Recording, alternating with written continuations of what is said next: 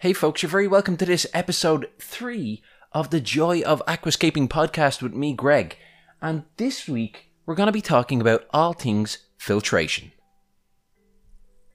So before we even get stuck in to this week's episode, which, guys, is going to be a big deep dive. It's going to be a deep dive into filtration, not just what filtration is, because when people think filtration, quite often they think, sponge filters or canister filters. That's not filtration. They're the filters themselves. There are different types of filtration going on within those filters. And what I want to do is I want to do a big deep dive, talk about all aspects of filtration. Again, what it is, why we're doing it, how it affects the water, what it is we're working on and removing, and how those things affect our fish, and why it is we need to filter them, so that you don't just have to look at the different types of filters.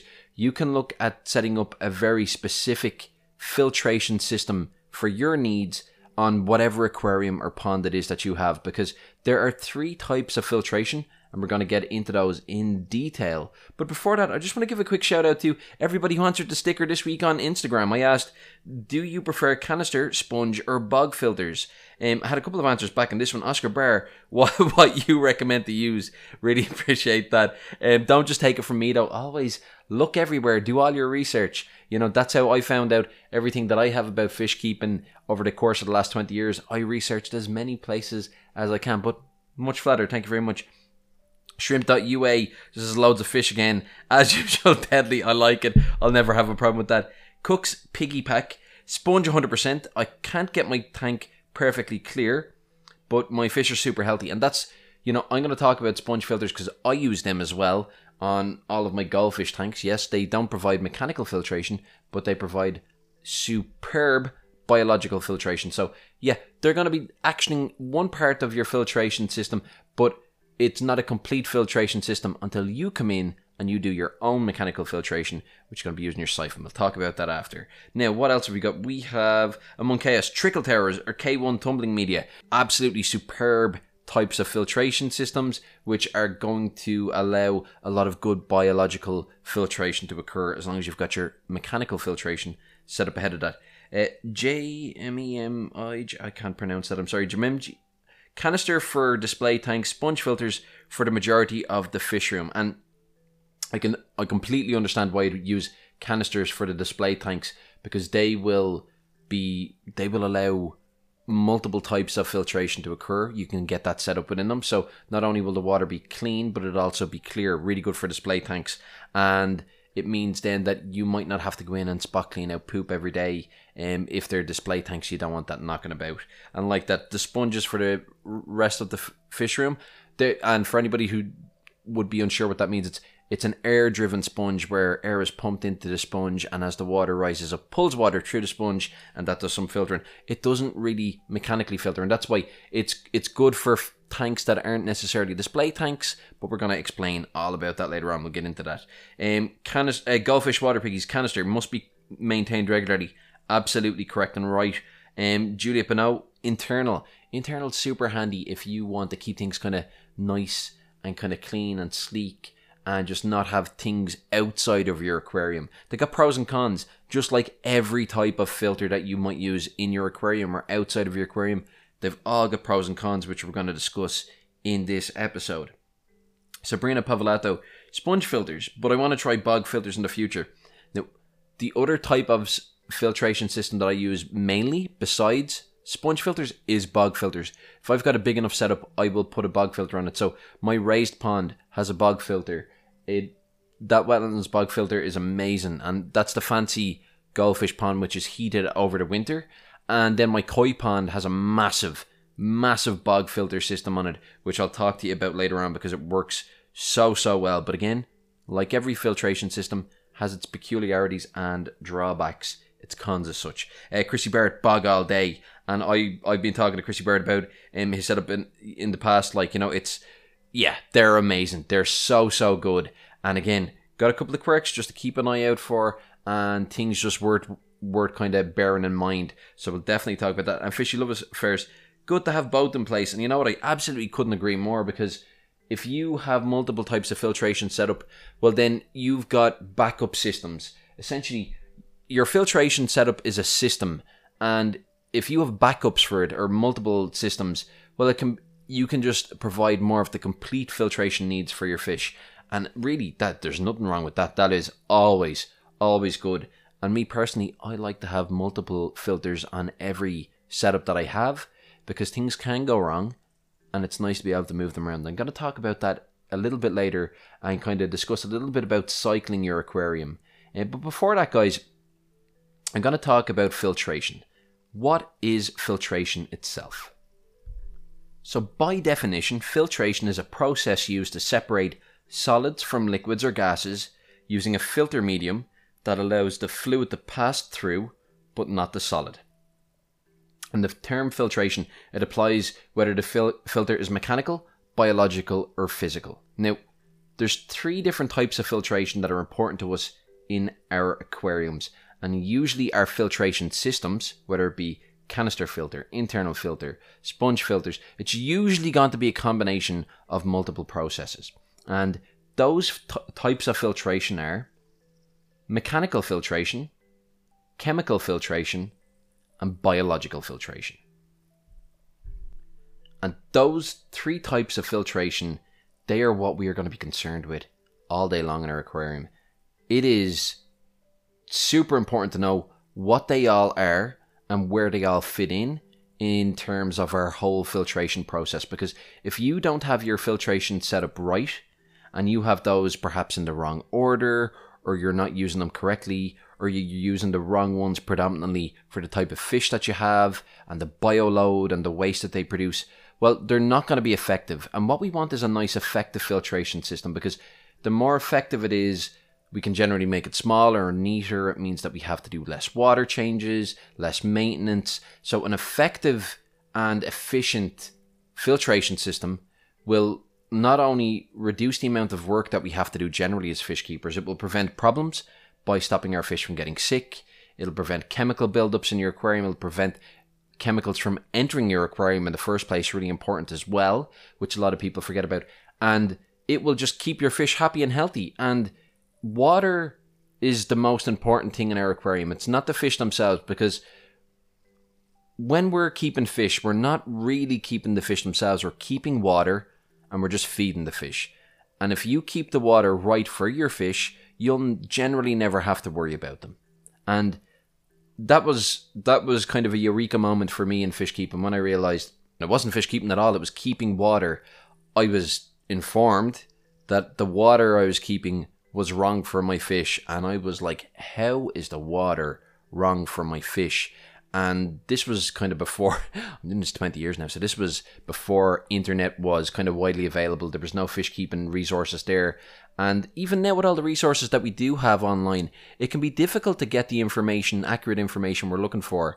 And then there's such a wide variety of opinions, and it can be hard to really kind of gather what we need for our particular setup. So that's why I want to go deep dive on this and discuss all aspects of it. And you know what? The first thing I'm going to talk about, guys, is chlorine. Because chlorine is actually the first thing that we want to filter out of our aquariums. And I'm going to talk about why it's something we need to worry about, why it's in the water, what it is, and the effect it has on our fish. Because as far as I'm concerned, the water that comes out of our taps is actually already poisonous for our fish. It is not suitable to go into an aquarium. And the reason behind that is because your local authority, who has to make sure that your water gets safely to you, needs to ensure that when it comes out of the tap, it comes out that way, it comes out safe. And we as humans can consume a reasonable amount of chlorine before it has any effect on us. But the amount of chlorine that we can consume and be fine and safe is absolutely fatal to your fish and the bacteria and everything that lives in your aquarium. And we need to make sure that we're treating the water that comes out of our taps as poisonous. That chlorine is super poisonous. Now, if you're on a well, you might be like, oh, well, I don't have any chlorine in my water. There are other contaminants in the water beyond chlorine. We won't get into them too much, but heavy metals and different things that can exist in the water, they'll exist both in tap water quite often, and also they can exist pretty high in high concentrations in well water. And again, safe for humans, but not safe for your fish. And if you've got particular fish like sturgeon and stuff like that, if there's any amount of copper in your water, they can be dead. So you have to be really careful, and you do need to chemically filter your water. And we're going to get into that now shortly, but we're going to get back to chlorine now. Chlorine's added to your tap water, like I said, by your local authority to keep you safe. Now, we can handle, as far as the WHO, the CDC and the EU are concerned, up to about 5 parts per million chlorine in our water, which is a huge amount compared to what our fish are able to withstand and handle. Now, the levels that you'll normally have in your water they should range between 0.2 parts per million and 0.5 parts per million. So, you know, from kind of 1/5 to about 1/2 part per million parts of water, which seems like a really small amount. And yeah, it is for us, but it's not for the creatures that live in that water. And the function of it in the water is to kill bacteria and microorganisms that live in our pipes, that live in the pipes which your water's flowing through, because quite often, if you know, those pipes can be old, they can be really disgusting. So for the water to get out of the end of the tap, your faucet, wherever you are, fresh and safe, it needs to not have those microorganisms in it, that bacteria, that needs to be killed off. And that's the job of chlorine. Chlorine exists in 2 formats. We've got free chlorine, which is really dangerous, and that is ready to kill bacteria, that is ready to kill microorganisms. It's in a form that will just destroy the cells on contact. It'll burn them, and can get into the cells and break down enzymes, prevent cell function. It will kill them, but it will burn them. So that's free chlorine. Then you've got combined chlorine. So after that chlorine is interacted with inorganic matter, you've got chlorine which is kind of being used up a little bit, and that is now called combined chlorine because it's combined with that inorganic matter, and it's now not as kind of vicious as it was before, but still not good, and it can still have really negative effects in waterways and water systems and on our fish and systems. And the 2 of those together are called total chlorine, which makes sense. Total chlorine is the amount of combined chlorine and free chlorine that's in any body of water. Now, our local authorities who are looking after our water, they need to make sure that the water is getting all the way to your tap, no matter what, with free chlorine in it. Otherwise, pockets of bacteria and microorganisms are going to build up.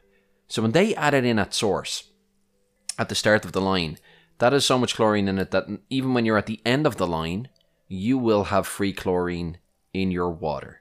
And that means that we all have to deal with this. We all have to make sure that we're filtering our water before it goes into our aquariums. And the type of filtration that we're going to use on that is chemical filtration.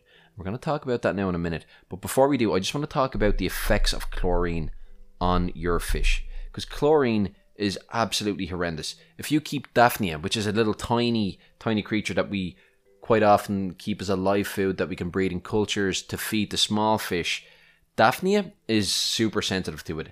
And like that, if you breed Daphnia, you'll probably know you should use aged aquarium water. So old water from your aquarium, take some out and put that in. The reason behind that is the free chlorine, if any ever got into your aquarium in the first place, which hopefully it didn't, because you've done your chemical filtration, and we're going to talk about that again in a minute, but you should have done your chemical filtration. And now, because it's been in the water a while, any of that free chlorine will have become combined chlorine, and it's basically not going to have an effect, because Daphnia can actually be killed off at 0.017 parts per million. Expect half of your Daphnia culture to be wiped out overnight within 24 hours. So 0.017, it's absolutely insane. There was tests done on rainbow trout, and what was reported was that free chlorine rates 0.4 to 0.5 parts per million, again considered safe and acceptable by the WHO, CDC and EU.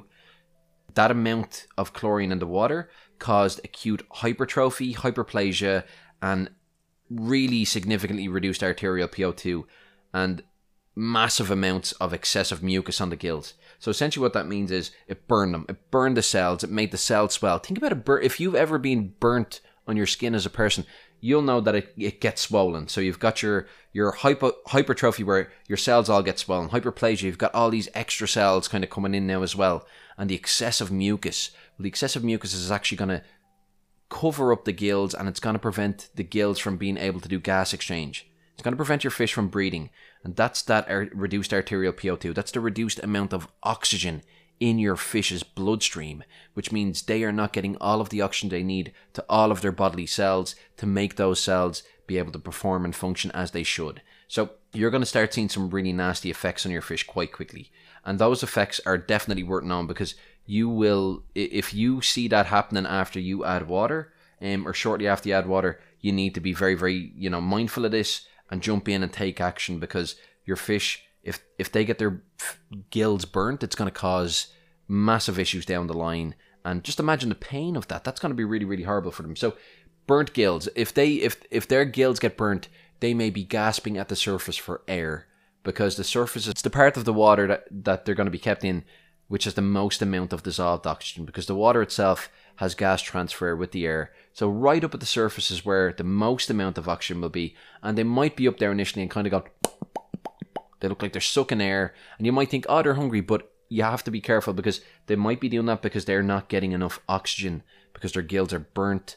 Again, you've got that excessive mucus, and it's causing trouble for them. Then the gills themselves, you might actually be able to see their gills. They can be massively inflamed. They can be a really dark, dark red, or else they can even be purple, because they're just really, really burnt. Or you might even see excessive mucus. And if you can see excessive mucus, it's really, really not good. And then they might end up getting to a point because of that where they're bottom sitting, because they're really low in energy. Their insides have been burnt, so they're not eating. And, they could end up dead. And it's actually, they're all the same symptoms as ammonia burns. We're going to talk about ammonia later on, but same symptoms, so worth bearing in mind. If you've just done a big water change and you see that could be because of chlorine in the water. And you can test for chlorine. There are really simple test strips you can get to test chlorine levels in your water. You basically don't want to see any of it. And like I said, the way that we remove that is through chemical filtration. So we're going to talk about chemical filtration now. So chemical filtration, there's two primary methods that we'll be able to use to do chemical filtration. And most fish keepers are going to be familiar with one or other or both, but we're going to talk about how they work and what they do. So the first one would be by adding things like dechlorinator. Now dechlorinator, if you have it like the likes of Prime or the likes of Tap Safe or anything like that, you'll know that it says it makes tap water safe for fish. And the main thing that it does is it combines to chlorine and heavy metals. And the other thing that it combines to is chloramine. And chloramine is essentially ammonia, which is also being added by your local authority to prevent the chlorine from gassing off. Now, the reason I believe that pretty much all water should be chemically filtered before it goes into the aquarium is because some people will just age their water. And the process of aging water is simple. You just put the water into a big bucket and you put an air stone into it. And as the air is pumping up, the chlorine itself, the free chlorine, can actually gas off. That can evaporate essentially out of the top of the water, and that is just being released. And the free chlorine, that's gone. That ages and it goes, and it could be gone after the day. But if you age your water, you're not going to remove chloramines. Chloramines are that combined ammonia and chlorine, which is added in purposely by your local authority because of the fact that chlorine gases off. And they don't want the chlorine to gas off throughout the system.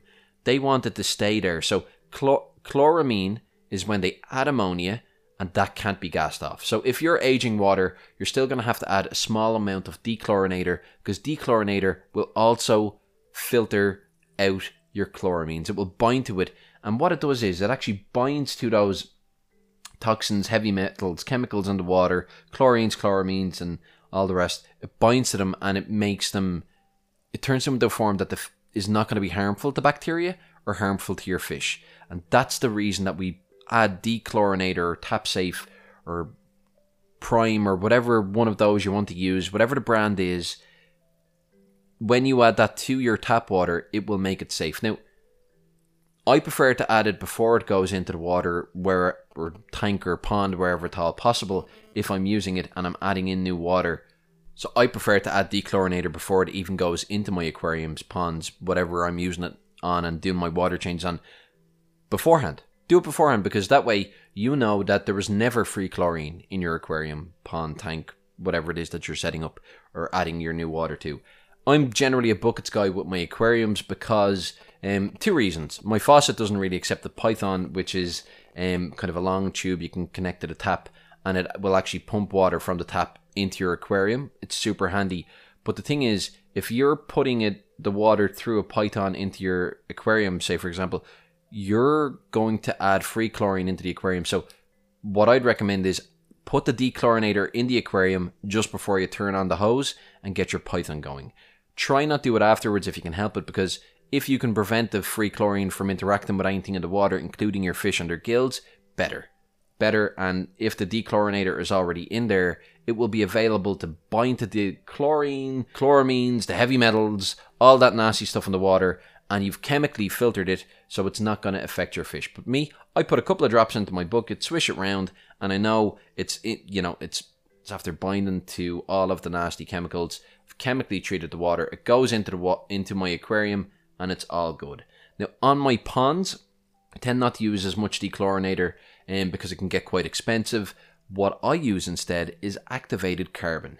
Now, activated carbon, you might be more familiar with it from the likes of like Brita and jug filters for your water. So you put your water out of your faucet or your tap into it, and it filters down through a little carbon block housed in a piece of plastic, and it fills up your jug, and the water is nice and clean and refreshing and tasty, and it's got all the nasty chemicals removed from it. You have just chemically filtered your water. And activated carbon is amazing. Humans have actually been aware of the benefits of it and its filtering properties for about 2,400 years now.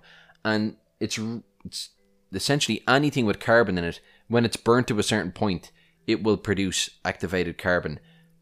Depending on what that material is, it will have a different pore density. The size of the tiny holes in it will be different, and that is why it's amazing at what it does. Activated carbon is completely full of tiny, tiny holes, which then each all have an inner surface, and because of that, it has a massive surface area. One of the largest surface areas for any substance known to man. In fact, a gram of activated carbon, like good quality stuff, will have 1,000 square meter area of surface. It's unbelievable. It's absolutely amazing. And the reason it works and it can chemically filter out all that nasty stuff. So say if your tap water is pretty nasty, so you want fresh water, you put it into your jug and it goes down through it. What's happening is the water is running through that quite slowly, and you'll notice it just drips out quite slowly. That's important. We're going to discuss the flow rate quite shortly.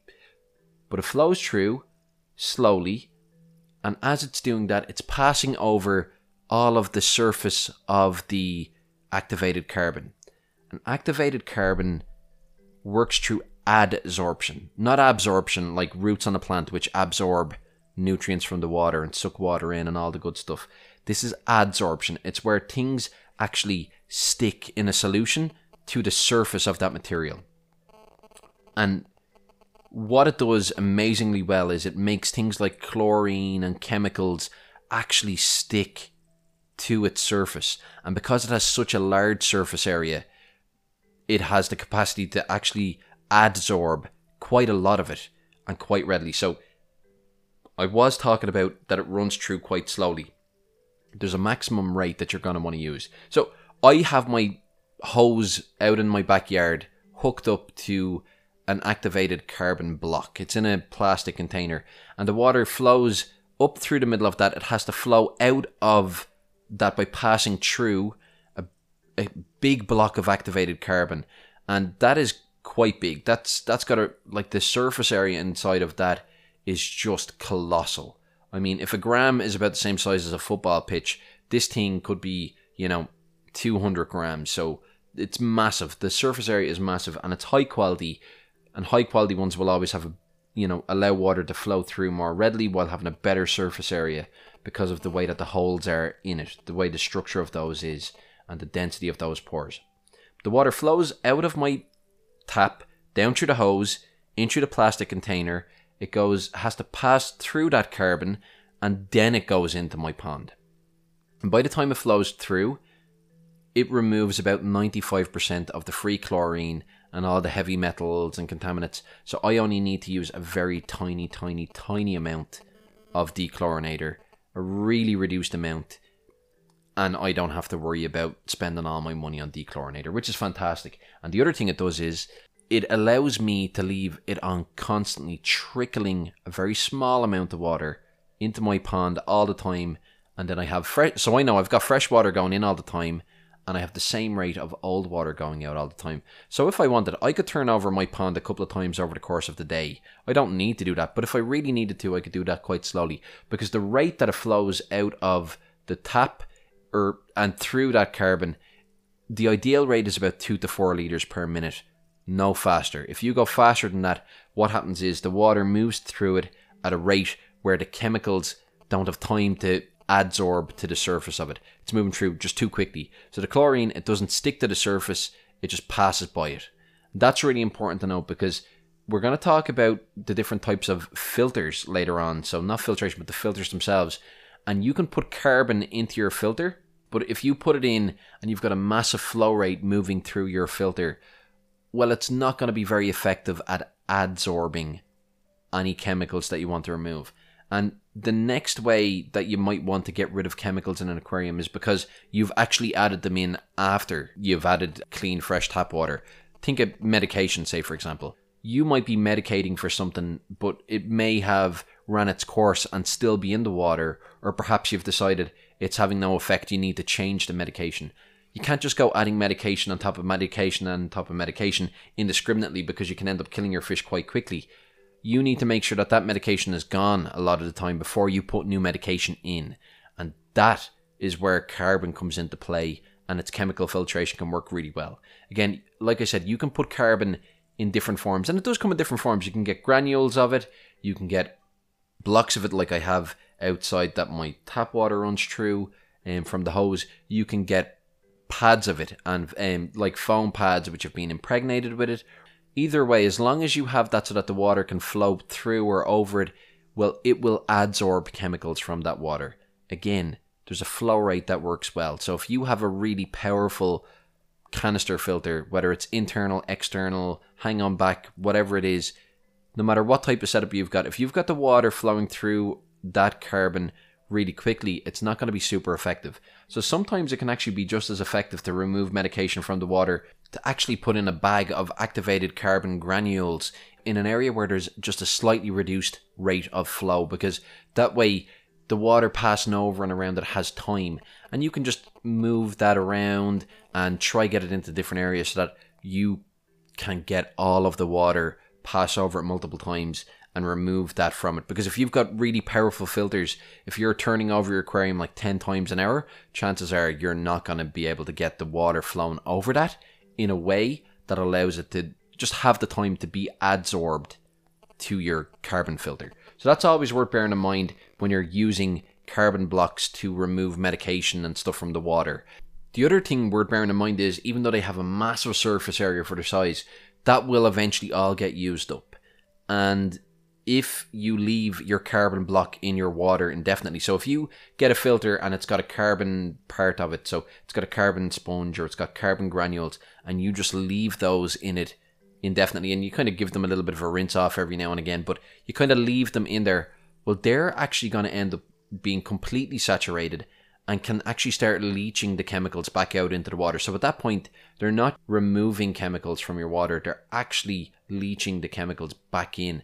So it's worth bearing in mind that you can't leave them in indefinitely. They will have a lifespan, and that will kind of depend on the amount of, chemicals that are actually in the water, clearly. But you can reactivate that carbon, maybe not 100% as effective as it was originally, but to a good extent, by actually taking that carbon out and placing it into hot to boiling water, or else what you can do is you can put it into, say, for example, a colander, clean colander, and pour hot boiling water over it, or really hot water, and the heat, the agitated molecules will help just lift all the chemicals off of the surface of the carbon and reactivate it. But you need to do that multiple times and do it over and over, and it will eventually kind of clear out that carbon, pull all the chemicals off it. But if I'm going to do that, what I tend to do is only use that on carbon that I know is being used for kind of clearing out chlorine and stuff. Maybe not so much for medications, because it's not 100% effective, and I don't want medications being leached back into the water specifically, because medications over the long term, we might not know their effects, or they may interact with other things or cause issues. So, and may harm your, your biological filter and stuff. So if I'm using it for the removal of medication, I'm just a little bit more cautious. I probably won't try to reactivate that one. But generally, no problem in reactivating your carbon, but just realize that you can only do that so many times, and after that, it won't be effective anymore. So carbon, absolutely brilliant. Removes chlorine. It's a great way of chemically filtering the water. Now, imagine if that carbon was all to get covered in fish poop. That'd be no good, because then the water wouldn't be able to effectively flow through it, and it wouldn't be able to absorb all the chemicals or whatever. That's no good. That's no good a scenario at all. So what we want to do is we want to prevent waste from actually reaching our carbon if we've got it in there, but also our biological filtration. We're going to discuss biological filtration last, actually. We'll discuss that last. I want to talk about mechanical filtration, because most people want to achieve clear water. And clear water is amazing. It's what we all strive for. We didn't get into fish keeping to pet the fish generally. And generally you absolutely shouldn't. But we got into it because we want to see our fish. We want to create a setup where we can admire our fish. It is purely for aesthetic purposes. They make us feel better. We can interact with them if we can see them, but we can't if we don't. And that's why we want to keep really nice, clean, clear tanks generally. And most people, when they see a beautiful tank that's really clear water, they're just blown away, whether they're into fish keeping or not. You can't deny its beauty. And it's something that we all know as fish keepers, it can be hard to achieve. So how we generally will achieve that will be primarily through mechanical filtration. And mechanical filtration is kind of the process whereby we remove particles of waste from the water column, and that waste is going to be your fish poop or bits of food. I'm going to talk a little bit about bits of food getting into your filter, because that's a bugbear of mine, and and I don't think it's kind of expressed well enough generally. It's really not good and is best avoided. But your mechanical filter is there, and it's designed for the water to pass through, catch bits of food, catch bits of waste, all the different stuff that we don't want in the water that's going to make it look cloudy and murky and dirty.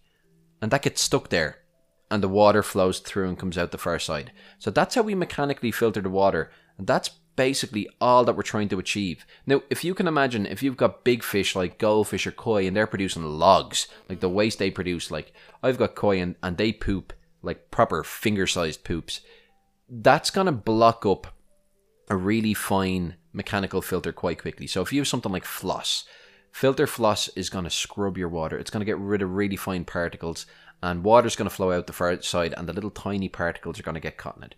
If you have that in the first layer, that's going to get blocked really quickly, and the water just won't be able to pass through. So generally what we'll have is kind of a coarse layer that big pieces of waste will get caught, but water can still pass through. And then behind that layer, we'll have maybe a finer media. We'll have sponge, say for example, because that's generally what people are going to use in their filters. Now, it's not the only thing you can use, and we'll talk about other options later on. But say for example, we're using sponges, because that's what most people are going to have in their filters. Your first sponge, it's nice and coarse. Your second sponge, it's a little bit finer. The holes aren't as big, so it traps smaller pieces of waste. And any of the bigger bits of waste that are getting broken down, well, they're going to break down a little bit and move into this, and they'll get caught there, and then the water will pass through, and then finer bits are getting pulled in through that bit as well. So we need those to get caught, and to get rid of all of that out of the water means that you have to have lots and lots of layers perhaps, and really fine filters. Now, if you've got tiny fish, if you've got a very low density, low stocking situation where you've only got a couple of small, tiny tropical fish in a large aquarium, this isn't so much a concern, because the waste is not going to block up your filter very quickly. If you've got big fish, if you've got messy fish, big carnivorous fish that produce big poops, even the likes of goldfish, any fish with a really kind of poor metabolism, and I talked about in the last episode, feeding goldfish, the way their digestive system processes food and the way it gets broken down. It's not very efficient. They produce lots of poop. It moves through them quickly. That's going to block up your filter quite quickly. It's not going to happen though in certain aquariums. If you've got shrimp, you don't need to worry about that. Their poops are tiny. And they're much more efficient. If you've got you know, like I said, little tiny tropical fish, their metabolisms tend to burn fast, but they tend to be a bit more efficient at actually using all of the nutrients in their food. They're not going to make as much of a mess. So they're not going to block up big sponge filters, or really fine filters, I should say, very, very quickly. So it's easier with those to create clear water. Big, messy fish, you're going to have lots and lots of this filter medium, all of this mechanical, you know, sponges of different densities and getting finer and finer and finer. And you need it to be a big surface area as well, because otherwise it's going to get blocked up really quickly. Otherwise, you're just going to have to do tons and tons of maintenance where you're constantly taking that out, constantly rinsing them off, and that's just going to be extra work for you. So mechanical filtration, it's designed to remove those particles from the water, or at least trap them so that we can remove them later, and then let the water flow through. And that's going to create clear water. And like I said, clear water, it's something that our fish don't generally need. Most of the fish that we have actually come from bodies of water that are kind of murky or silty, or, you know, discus keepers will keep the most amazing clear water tanks that just look like you're looking out a window. But the discus, the environments where they come from, they can quite often be kind of a bit murky, and they've got sediment in them, and they're not as clear as our discus are being afforded in our aquariums. And like that, you know, your carp and your koi and stuff, when was the last time you went to a lake or river and went, whoa, I can see 50 feet down? You know, maybe if you were in Lake Bled or somewhere recently, or somewhere like that, yeah. But most water is not clear water. It's a fraction of a percentage of the world's overall freshwater volume. So what we're providing for our fish is not what they usually have in nature. And it's great. It looks really, really good, but don't think that murky water is going to have the same effect on your fish, and it's going to affect them. It's going to prevent them from finding food. If your water's murky, every fish in the tank generally has the same. It's an even keel. They have the same opportunity to find food. If you've got blind fish, they can survive quite readily, normally, fine, as long as they're not being outcompeted for food. It's just that in nature, when the water's murky or filled with algae, it's all green, the bottom of a deep lake and it's really dark, or a murky river, all the fish are in, like I said, in the same boat essentially. They're all dealing with the fact that that's murky, and they're not going to be outcompeting each other for food. So there won't be one that can just miraculously see. And they've got other senses as well, amazing senses, you know, like tastes and smells and hearing and all sorts of stuff. And they've got lateral lines and senses that we can't even imagine. So they don't necessarily need to be able to see super clear, but we like it. So that's what we're doing. We're doing mechanical filtration to get things really nice and clear, but it also has the added bonus of making sure that the waste doesn't go through. And like that, if we have a carbon filter, reaching the carbon filter and clogging that up. Because remember, if the water can flow effectively through your carbon filter, it's going to just prevent it from adsorbing the chemical. So we don't want that covered in waste. So in your setup, you're going to want your carbon filters after all of your mechanical filtration is done.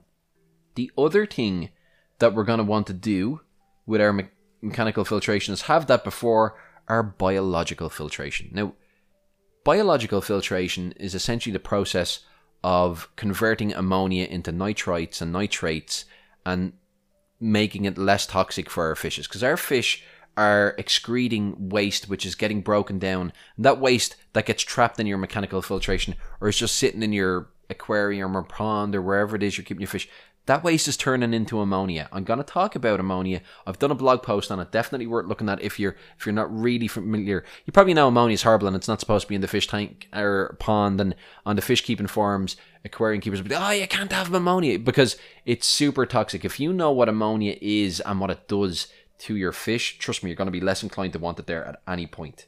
And our biological filter is essentially to remove ammonia, convert it into less harmful substances, and that's nitrites and nitrates. Now, I've had a couple of personal dealings with ammonia, which I can't say I enjoyed at all. In fact, they have made me much more appreciative of just how bad fish have it if there's ammonia in the aquarium or pond. It's really horrendous. So the first time that I ever dealt with ammonia was interrailing years ago when I was in my teens with a couple of buddies, and it's basically where you go traveling around Europe to different kind of cities on trains, and we spent the month doing it. It was great, but we were in Budapest and the guys were using a public restroom. We were just waiting outside and a couple of cleaners went in and they were all garbed up like head to toe, like massive big rubber gloves, masks, the whole lot. And they had a couple of canisters with them. And all of a sudden the guys came bursting out, coughing and screaming, and this big kind of puff of smoke kind of came out after them. And we ran over to see if they were okay. And I got this puff of smoke in my eyes and mouth, and it immediately started to burn me. And what had happened was the cleaners went in and they used ammonia, which normally exists in a gas form, and they sprayed it round. And the ammonia, it basically destroys cells on contact. It just burns them. It just destroys them. And they went in spraying that to kill any of the like dirty scum and bacteria and microorganisms that were living in that dirty restroom, just a filthy public restroom that the guys had to use. And they really should have given the guys some warning, because they just got a blast of it. Eyes, nose, mouth. And what happens is, when ammonia as a gas, it reaches water, it becomes so dangerous. It becomes ammonia hydroxide. And ammonia hydroxide is just going to burn whatever cells it touches. So if you got a bit of ammonia gas on your hand, if your hand wasn't, covered in sweat or water, it wouldn't be anywhere near as bad as the idea of getting it like on your eyes, nose, or mouth, because it's going to hit those mucous membranes and it's going to immediately turn to ammonia hydroxide, and it's going to start to burn. And that's what happened to me, and that's what happened to the guys. It burnt their eyes, it burnt their nose, it burnt their mouth, and it can be really severe. And like, if it goes into your lungs, it can burn your lungs. In the water, that's what's going to happen to your fish. The ammonia, which happens when it's going to happen all the time in your aquarium, because the reason it's there is it is a byproduct of your fish's waste. As organic matter breaks down, it will turn into ammonia in the aquarium. So if you've got a dead fish, it will break down, become ammonia. As the food breaks down, it becomes ammonia, because it's made of organic matter. That was plants and animals and living things at one point, which is being changed into food through processes. As your fish make waste, so they're processing that food further, it will make it into a form which can easily become ammonia. And we need to make sure that that ammonia is eradicated there as quickly as possible. And what we need to do is we need to change that into less harmful substances. Those substances are nitrites and nitrates. Now, that happens because of our biological filter. That's our good bacteria that we add in. And there are tons and tons of types of good bacteria. There's usually a couple of good bacteria that are discussed, but there's actually hundreds of good nitrifying bacteria, which we can, luckily enough, purchase really, really easily in a bottle, or in a gel, or in a lump of kind of jelly, and we can add that into our aquarium. But what it does is it adds in all of these different bacteria, which basically they use ammonia as their energy source. And when they do, they convert it. So they'll have to oxidize that and change the format. They'll take a part of that ammonia and make it less toxic. And they'll make it nitrite. But nitrite in itself is still toxic. Luckily enough, another type of nitrifying bacteria that will eat nitrites, that will use that will perform processes on it, and that will make it nitrate.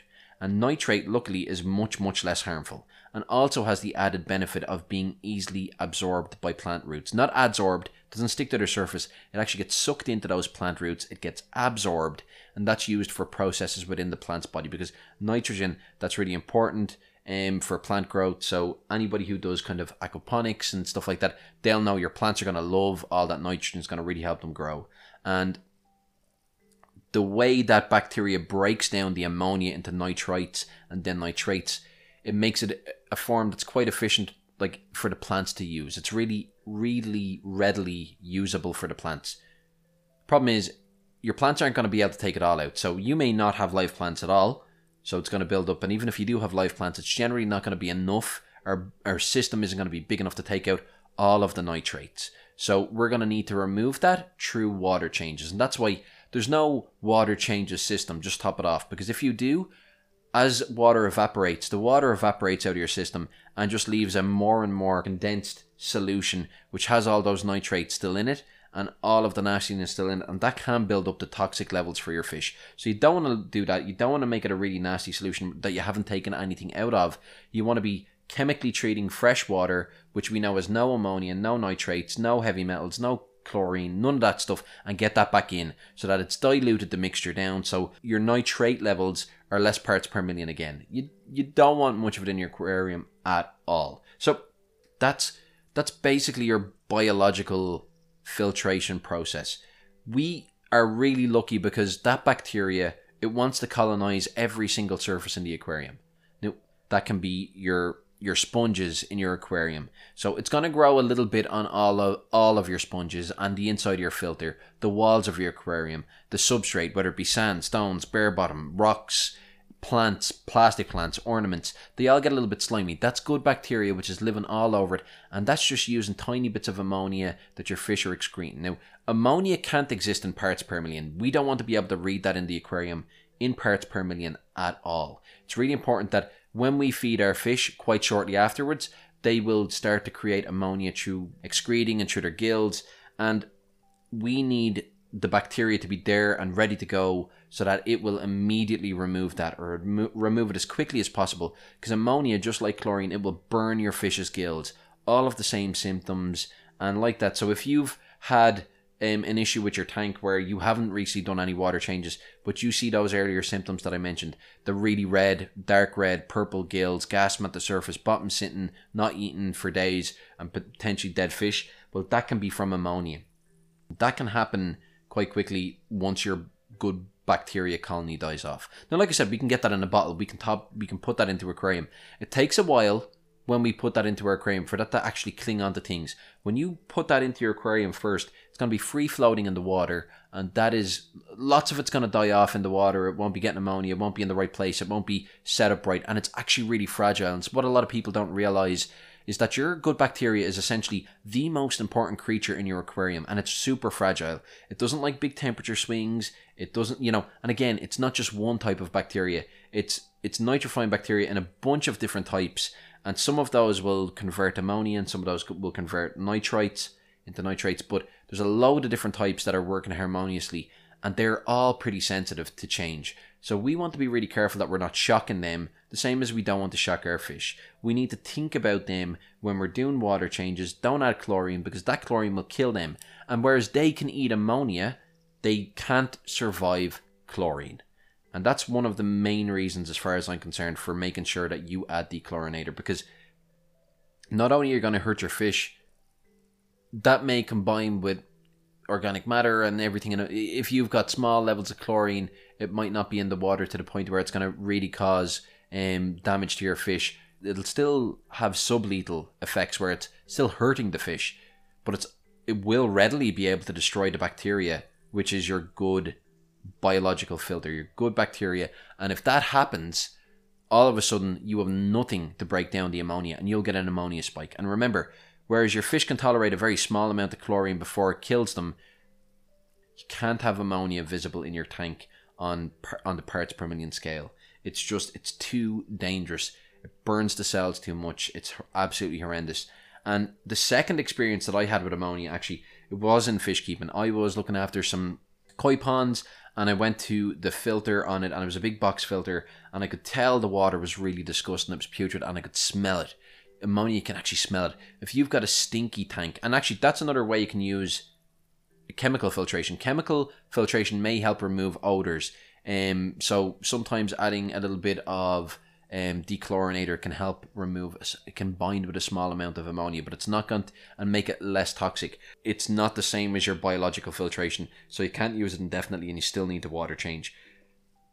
You can also use activated carbon, and that will adsorb some chemicals which cause smells in the aquarium. But generally, if you have smells in your water, it's most likely because your good bacteria or your biological filtration is not adequate, or it has been killed off, and it shouldn't smell like that. It's time to do water changes and re-establish your good bacteria colony. But anyway, I digressed. When I was dealing with that pump, I went and I opened it, and I knew the water was disgusting, and I could see it got completely clogged up with food that got into the filter before the fish were eating it. Now, I talked a little bit about this earlier on, and I have a big issue with food getting into filters before it goes through your fish. When your fish eats the food, it will break it down, it will throw enzymes onto it, it will put bile on it, it will put bacteria will work on it, and it will break it down. It'll break down fibers and it'll break down the proteins. It'll break down different aspects. And when it comes out the far end, it has been really broken down. Even in fish like goldfish, which are, less efficient, it's been broken down. So the format in which it's in makes the ammonia much more readily available for your bacteria, your good bacteria to use. If that food gets caught up on the filter, the way that starts breaking down is different. And I talked about this in Feeding Goldfish in episode 2. Food that starts breaking down, it doesn't digest, it doesn't break down that same way, it starts to rot. And when it rots, it actually causes a much more significant ammonia spike.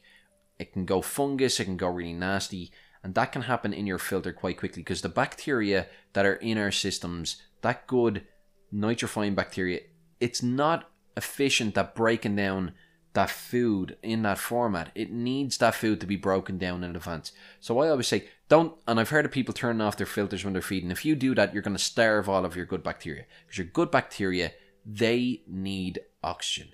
Now, there are forms that work anaerobically, but generally, the bacteria that we're using in our system, they're going to want oxygen.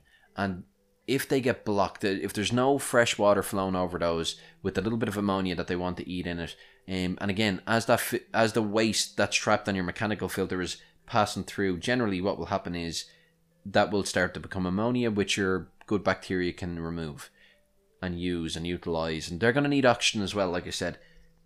If everything's blocked up in there, and that good bacteria will die off. So you can't let it get to a point where the water's not efficiently flowing through, and you don't want it just getting all clogged up with food, because the other thing that can happen is if your filter turns off for whatever reason, that can happen because of a power outage. I've had that happen, and it's one of the reasons I'm going to talk about later on. I'm not super keen on using canister filters in my setups, even though my local power grid is quite safe and it's quite reliable.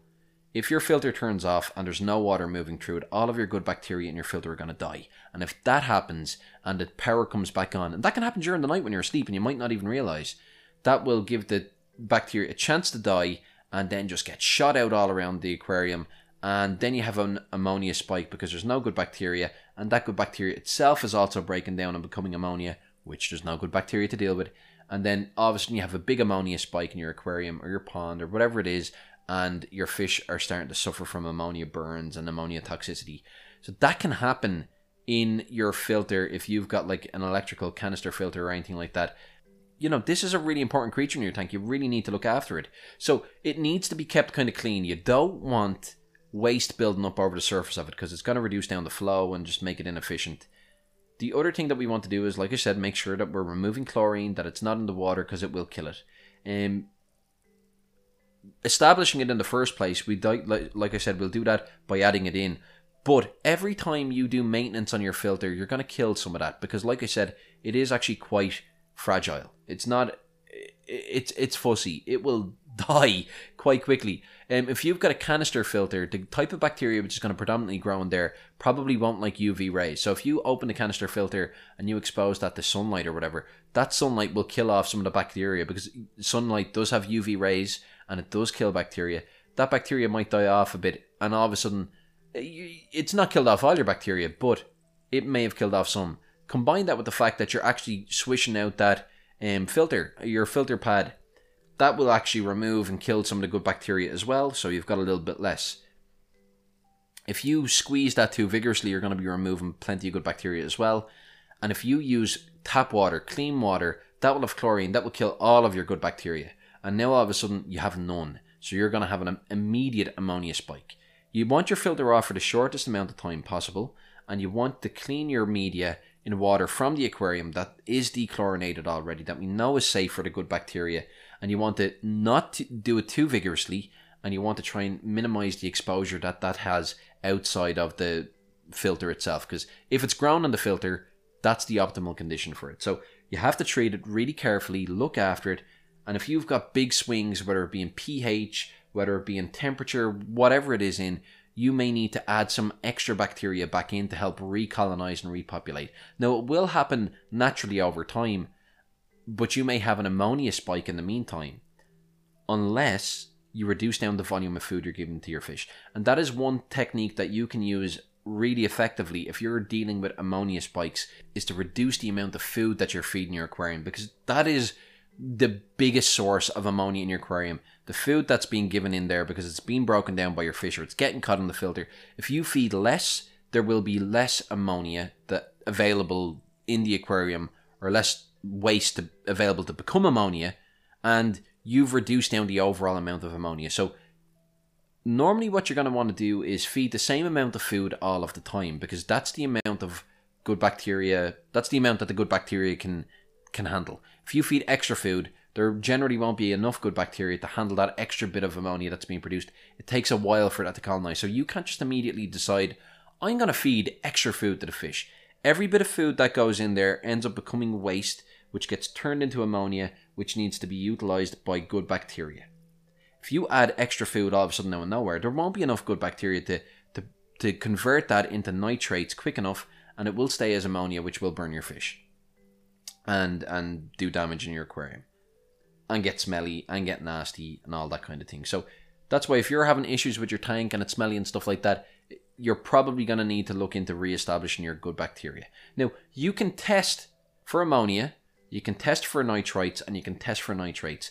And if you don't have the facility to do that, and you don't want to do that, or you're not able to do that, it is quite simple. But again, they're tests that you need to purchase. Most local fish stores will do that free of charge. Now, what I'd say at the moment is, guys, we've still got COVID going on. Be careful. And it is always really good to be able to be self-sufficient in these things, especially if you're going to get more serious in your fish keeping, because these are the things that can go wrong really easily. Like I said, you could have a power outage overnight, which can kill off most of the good bacteria in your filter, and all of a sudden, you have an ammonia spike, but you might not be able to tell, and all of a sudden, you're trying to figure out what's going on. And it can be really hard to diagnose issues with your aquariums unless you're testing your water and testing it regularly. And if you're going to get your water tested, guys, I would also recommend, and this is something I always recommend to the people who are bringing water to me, don't just bring the water from the aquarium. Bring the water from your tap as well. And not just a random tap in the house. Use the tap that you actually use to get the water from for your aquarium or your pond. So if you want to get your pond water tested, also bring in water from the faucet out the back that you use. Because each tap will have water coming out with its own characteristics. It'll be a solution specific to that part of the system. So I always say bring some in, but bring it in quickly. Guys, use clean jars or clean bottles to bring in water, and bring it in quickly, because the longer it's in that, the more temperature change it has, the more organics dissolved in it, it will change. So by the time you leave that water in there a few hours, you're not actually testing the same water that was in your aquarium or in your tap. You're testing water which has been chemically changed. It will change a bit. The solution is going to be a bit different over time. So I always say bring it in as quick as you can. Don't leave it in the car for a couple of days and think, I must bring that in, because you won't be testing that water. You'll be testing something at that stage completely different from what's in your aquarium. Trust me, it will not be the same. And the characteristics can end up actually being really, really crazy. You can see some crazy values on that. So it's worthwhile getting any water you're bringing in to get tested in as quickly as safely possible. Now, like I said, you can test for ammonia, you can test for nitrates, you can test for nitrates, and it is worthwhile having those tests on hand if at all possible. But it's something you should get into the habit of doing, because if you're feeding, you will see an increase in nitrates after a short while if you've got an efficient system of good bacteria in your pond, tank, aquarium, filter, whatever your setup is. You feed, and then a while later, that is converted by all that good bacteria into nitrites. And you should see an increase in nitrite levels after a short period of time. Now, the shorter the period of time, the more efficient your filter is. And then if you're doing water changes, or if you've got lots of plants in your system, those nitrate levels are going to start being reduced as well. So that's ammonia, guys. That is the main thing that we're filtering out with our good bacteria, with our biological filtration system. And it, as far as I'm concerned, is the most important creature in the tank. If you're not looking after that, every bit of waste that's being produced by the fish, or alternatively their respirations and just their bodily functions, they're all going to produce ammonia. You're going to have ammonia levels in the tank, and it will get really bad really quickly. Now, there are systems which technically don't have filtration systems on them. ponds and stuff like that, if you've got a large pond, you might not actually need a filter on it because it's so big. There is enough nitrifying bacteria in that system to handle the waste being produced, and generally enough plant matter to absorb all of the nitrates that are being produced. So that will be a harmoniously balanced system. And we always talk about balance in fish keeping all the time. And a balanced system is like that, where the amount of food going in is being converted into safe nitrates fast and efficiently by your bacteria and biological filtration system. And that's a balanced system. You need to make sure the water going in, first of all, is nice and clean and clear, and that's through your chemical filtration.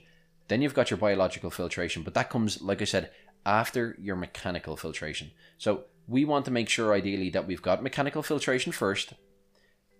Now, this is once the chemical filtration is done, clearly, and obviously we've got the water in, but in our filter, and yeah, let's talk about the filter systems, because there's loads of different types.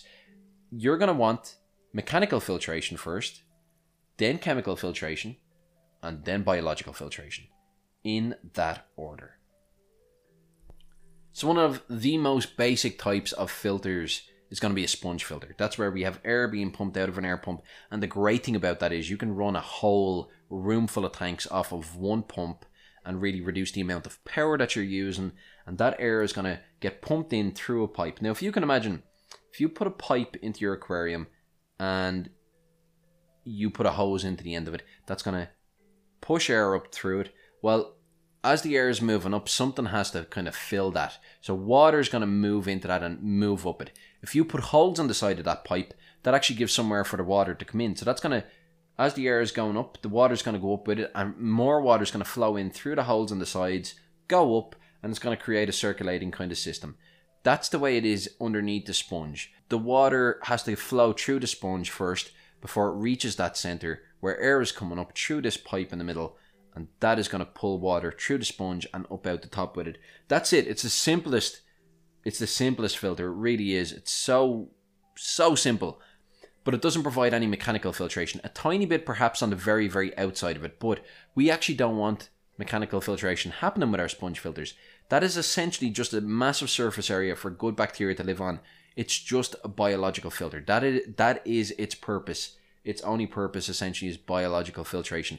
And that's what earlier on in the shout outs on Instagram, there were people who were saying, yeah, I use sponge filters, my water isn't perfectly clear, but my fish are super healthy. Because there's no ammonia in the system. It's really readily able to convert nitrites into nitrates. So you've got your nitrifying bacteria covering that sponge, super efficient, absolutely amazing. And I keep them in all of my goldfish tanks, my axolotl tank. I keep them in all of them because they're super efficient. Now, like that, they don't provide mechanical filtration. There's still poop in the aquarium. There's still waste in the aquarium. The other type of mechanical filtration you can do is to actually just remove it with a siphon. If the poop is there, it's visible, I can see it, it bothers me, I'm going to remove it. So I'm just going to go in and spend 5 minutes siphoning that out, 1 or 2 minutes filling up a bucket, add my dechlorinator, put that back in. I've done perhaps 5-10% water change, and it only took me 5-10 minutes. I got to spend some time interacting with the fish, seeing how they are. I got rid of the waste. So there's actually less waste in that system, in that entire body of water now. There's almost no waste in it. There are only fragments that we can't really see because of the fact that I've gone in and physically removed them. That, compared to most other filters, is going to be the system which is going to have, the least amount of ammonia in it anyway. Because as the fish are pooping, you're taking it out. Most other systems are going to involve mechanical filtration, which actually traps the poop in an area which you'll then later remove. But as long as it's in the aquarium, it's going to be breaking down and it's going to be able to become ammonia. So again, if you've got an issue with a canister filter, whether it be hang-on back internal or a sump filter or any filter that's in the body of water which mechanically traps waste, if you have an issue with that and it goes off and that starts back up again, all that waste has been in there producing ammonia all this time in that system, it turns back on and it shoots it all around the aquarium and can just add instant, super toxic, super fatal, lethal amounts of ammonia into the system. That's why I like to remove it all as I'm going. And I know I'll never have waste build up in my aquarium to the point where ammonia levels are going to hurt my fish. So that works for me. But does it keep the water super, super clear? Well, not unless you're really, really, really on top of it. And it depends on your fish. I got big messy goldfish. They're eating, they're pooping, they're eating, they're pooping, they're eating, they're pooping. So I'm in there cleaning regularly. I work from home. I can do that. I have that facility and I'm into it. Look, I'm doing a fish keeping podcast. I'm clearly into it. So I'm putting all this effort in that you, first of all, just may not be interested in putting that much effort in. It might not be your thing. The other thing is you may not be able to. That's completely fine. Guys, either scenario, I get that, because in my life, I've been in both those scenarios where I couldn't put the time I'm putting in now, or, I've been there where I needed a break. I couldn't deal with these high maintenance systems. And that's, a canister filter, for the best part, is going to work just fine. But you need to be aware that when you're cleaning out your mechanical filter, that you're going to be able to remove some of your good bacteria, and you may need to replenish that. You may need to top it off, and the different parts of that. Again, if you have issues, you can't leave your carbon filter in there too long. Don't leave it in there indefinitely. You may need to reactivate it. And, just regular cleaning of your mechanical sponges to make sure that they don't get blocked up, because as they get blocked up, less water can pass through, which means that they're less efficient. So whatever level of efficiency they had when you started it, and things are moving through all right, well, it's going to have less efficiency the less water's moving through it. Okay, maybe your carbon filter might appreciate the lower flow rate, but none of the rest of it will, including your good bacteria, which means it's easier for ammonia to build up. So sponge filters, they work for me really, really well, but again, you need to mechanically remove the waste from the body of water entirely. You can't just leave that sitting there. And if you got messy fish like goldfish, they'll go around, they'll eat the poop, and because they haven't broken it down that efficiently in the first place anyway, so they'll pull more nutrients out of it. But they'll eat poop, they'll spit it out, they'll break it up a little bit for you. Fine particles will get into your sponge, and the process for cleaning your sponge filter is pretty much the process for cleaning any of the rest of your filters. If you siphon some water out, that bucket of water, you remove the sponge, put it into that bit of water, and you gently squeeze it. Just gently swish it around, remove any of the particles that you can from the outside, give it a gentle shake. Don't be too vigorous with it, because you're going to kill off that good bacteria and you're going to destroy that. Put it back into your aquarium and just hook up the line again, get that going, and that's just it may spit out a little puff of just murky water. No harm, that'll clear up in an hour or two. That's how you clean out your sponge filter. You can't use tap water, because your tap water contains chlorine. It's going to kill off your good bacteria. You do the same with the sponges in your canister filters, whether they be internal, external, hang on back, some filters. You're going to do the same there. That's the best way to do it. There's no point in using dechlorinator to create clean water at expense to clean your sponges off in. And again, if you use tap water, it will kill your good bacteria colony. Your biological filter is now dead. You're about to have an ammonia spike. Things are about to get painful for both you and your fish. So that sponge filters, I use them, like I said, in all my setups, and I really, really like them. They don't have a massive flow rate, but they have a massive surface area. They can look a bit ugly, but you can hide them away. They have pros and cons, but for me, they work super efficiently. The next type of filter is a canister filter. Now, internal canister filters are essentially where you've got a pump, and that's going to pump water through a box which has loads of layers of different types of foams and pads and carbon blocks and all different things. That it can be comprised of many different types of filtration media, but then it's going to suck it through, usually from the bottom, and it's going to pull them through all different layers, and they're going to come out the top then, or else vice versa. They're going to go in through the top and be skimmed down through the top, from the top, and in through the sides, and go down through these filter media and come out the bottom through a pump. So that usually requires a pump on it, which is going to be extra electricity, but also they do look neat. They can look really, really neat. They can also look super ugly. There's some really hideous ones, and filter design, I think, aesthetically generally has a long way to go. There's some really ugly filters out there, but whether or not, and it's a pity, because aesthetically, like everything else in the aquarium is designed we're trying to make it look as good as possible. Some of them don't look good. They do also take up some of the body of water. So, aside from the fact that they're taking up space that your fish could swim, they're also not adding any volume. An external canister filter, which has to be filled up, it technically adds more water to the system. And the bigger the body of water, the better. But it doesn't add any more water to the system. And you're also going to be working in the actual aquarium itself. It's going to be inside the tank or inside the pond, which means any kind of movement is going to throw waste into the water column, and it can be quite messy to clean them. Like I found in my experience that, whereas they can be neat and tidy, and they can look really good, and you can kind of hide them away, and you can actually cover them with things like moss. You can actually completely kind of cover them over so that they're not even really visible, and do a really good job of that.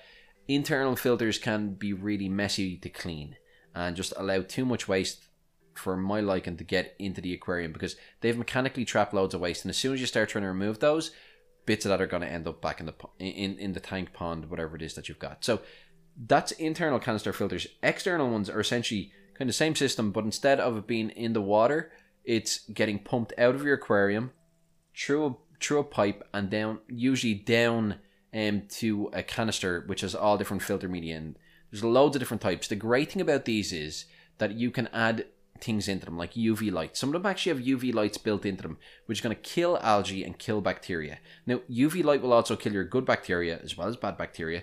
So if you're putting in new bacteria to recolonize your filter, if you've got a UV light on that, it's actually going to kill that good bacteria, and you're going to be throwing money away and just not doing anything of benefit to your system. So you need to be mindful. If you've got a UV light on the system and you're topping off with good bacteria, you need to turn off that light, because it's going to kill your good bacteria along with the bad. It's indiscriminate, it doesn't care, and that's just a waste of time and money, and you don't want to be doing that. It also allows you to have multiple layers of different types of filter media. So you can have different types of sponge, you can have all sorts of densities of sponge, you can have coarse right down to fine, you can put in your carbon blocks, pads, granules, whatever you want that way. You can also put in usually bio balls, which are kind of balls of either kind of clay or stone or sometimes plastic, and they have massive surface areas, kind of similar to our carbon, but it doesn't have chemicals combined to it through adsorption like carbon does. It's not like that. It actually just creates a massive surface area on which your good bacteria can grow. But the thing is, if they get clogged up, if they get waste in them, your good bacteria is going to die off. So that needs to be a clean part of your system. You can't get waste on your bio balls. If it gets to the point where they're getting waste build up on them, they're not operating efficiently. Consider them to be inactive if they've got waste on them. They're not operating efficiently, not operating effectively. And you've got really super fine filter media like filter floss. Some people, what they'll do is they'll put that as the very top layer of their filter media. That's the first thing it has to go through, and actually clear that out quite regularly. So at no point is there any real build up of waste in their aquarium. So, that is another really efficient way of making sure that you don't have big lumps of poop caught in your mechanical filtration system. You can be removing those, cleaning those. And like that filter floss, a lot of people think that you have to throw it out straight away. You don't. You can clean that. Boil them, hot to boiling water. Give it a good rinse, a good clean. Let that dry. Rinse it out again, and then put it back into the aquarium. It's going to trap waste again. It's a filter. It'll get to any plastic in the aquarium is going to get to the point where it's going to break down. And if it's super fine, like a fine filter, yes, it's going to break down, and then you'll end up with nanoparticles of plastic in the water column. That's not good. So you don't want to use it indefinitely, but yeah, get more than one use out of filter floss if you can, because it can be expensive, and it can be a real waste of money just kind of to use it once for a day or 2 days or a couple of days and throw it away. I wouldn't usually recommend doing that if at all possible. So yeah, canister filters, really, really good options. Again, like I said, I had instances where the power went, and because the power went, I had an issue that I didn't even realize because I wasn't there, that the everything inside the canister filter went super nasty. Good bacteria died off, and big ammonia spike, and I had loads of issues afterwards. If you turn off your filter for any long period of time, because for whatever reason, or if you've got an old filter and you put it back on, if you haven't cleared that out completely before you put it back on, scrubbed it, got rid of all of the waste in there, it's going to put poison into your tank. So that's really, really worthwhile known and being mindful of. If you have an old filter, you need to scrub that so well, because if there's any little bits of waste in that, they can be horrendous, and they're going to just get pumped into your aquarium. Trust me, it's going to be super nasty. Again, when you put them back on after doing your maintenance, they're generally going to spit a little bit of kind of that dirty water out into the aquarium. The only good thing about those is because they have a line going in and a line going out, you can actually pump that water somewhere else. It doesn't have to necessarily go into the aquarium. So you can turn on your canister filter for a moment and actually have that pumping water into another bucket, and that can just, you leave that run for a moment or two until that water runs clear, and then you can top off the rest of your system then with fresh, treated, dechlorinated, chemically treated water, so you know that it's topped off with really good, clean water that's not going to hurt your fish or good bacteria. And that way, you've cleaned your filter and it hasn't just spat waste back into the system at the end. So it's going to allow you to maintain that really nice, clear system. And some filters, generally that's going to be where water flows over the top of a lip in the aquarium, and it will then kind of run down a pipe underneath the aquarium usually, and gravity is going to take it there, and it will run through a number of different partitions, usually in a tank, glass or acrylic, and that'll contain lots of different types of filter medium. Similar to your canister filter, the water is going to be flowing kind of up and down and up and down, and it's moving through the system rather than just flowing straight down or up through the middle and out through the sides. It's flowing up and down and up and down and up and down, and it has to go from where it goes in through all these different medium to a section where there's a pump, and that pump will pump water back up. So as the pump is pumping water into your tank, which is now run through all your filter media, the great thing about those is you can make them huge, you can make them really big, and some people actually put like living tanks in them. So they'll have a section that they can have plants in, and they can have all different things in it that they wouldn't be able to keep in their main tank up above, because it might get eaten or destroyed or whatever by whatever's in that tank up above. But your pump pumps it back up in to the tank, usually at the far side from where the outlet is, and as that pumps it in, the water level increases, and that means that bit of water flows back over and down, and it creates a continuous cycle. So as long as the electricity is on and your pump is pumping, water will be overflowing and down and going down into the sump. And they seem a bit mad, like, oh no, what if the electricity goes? If the electricity goes, the pump's not pumping, and the bit of water that flows out, well, that's not going to overflow over your sump as long as you have it set up correctly. So you're working within kind of a couple of tolerance levels, and usually, like, you might mark your sump and be like, the water has to be between these levels, because if it's below that, the sump might run dry, and if it's above that, the sump could potentially overflow if the power goes. Really, oh guys, they're amazing, because they're going to be so much bigger, and you can put really powerful pumps on them, and you can really, really make those whatever way you want.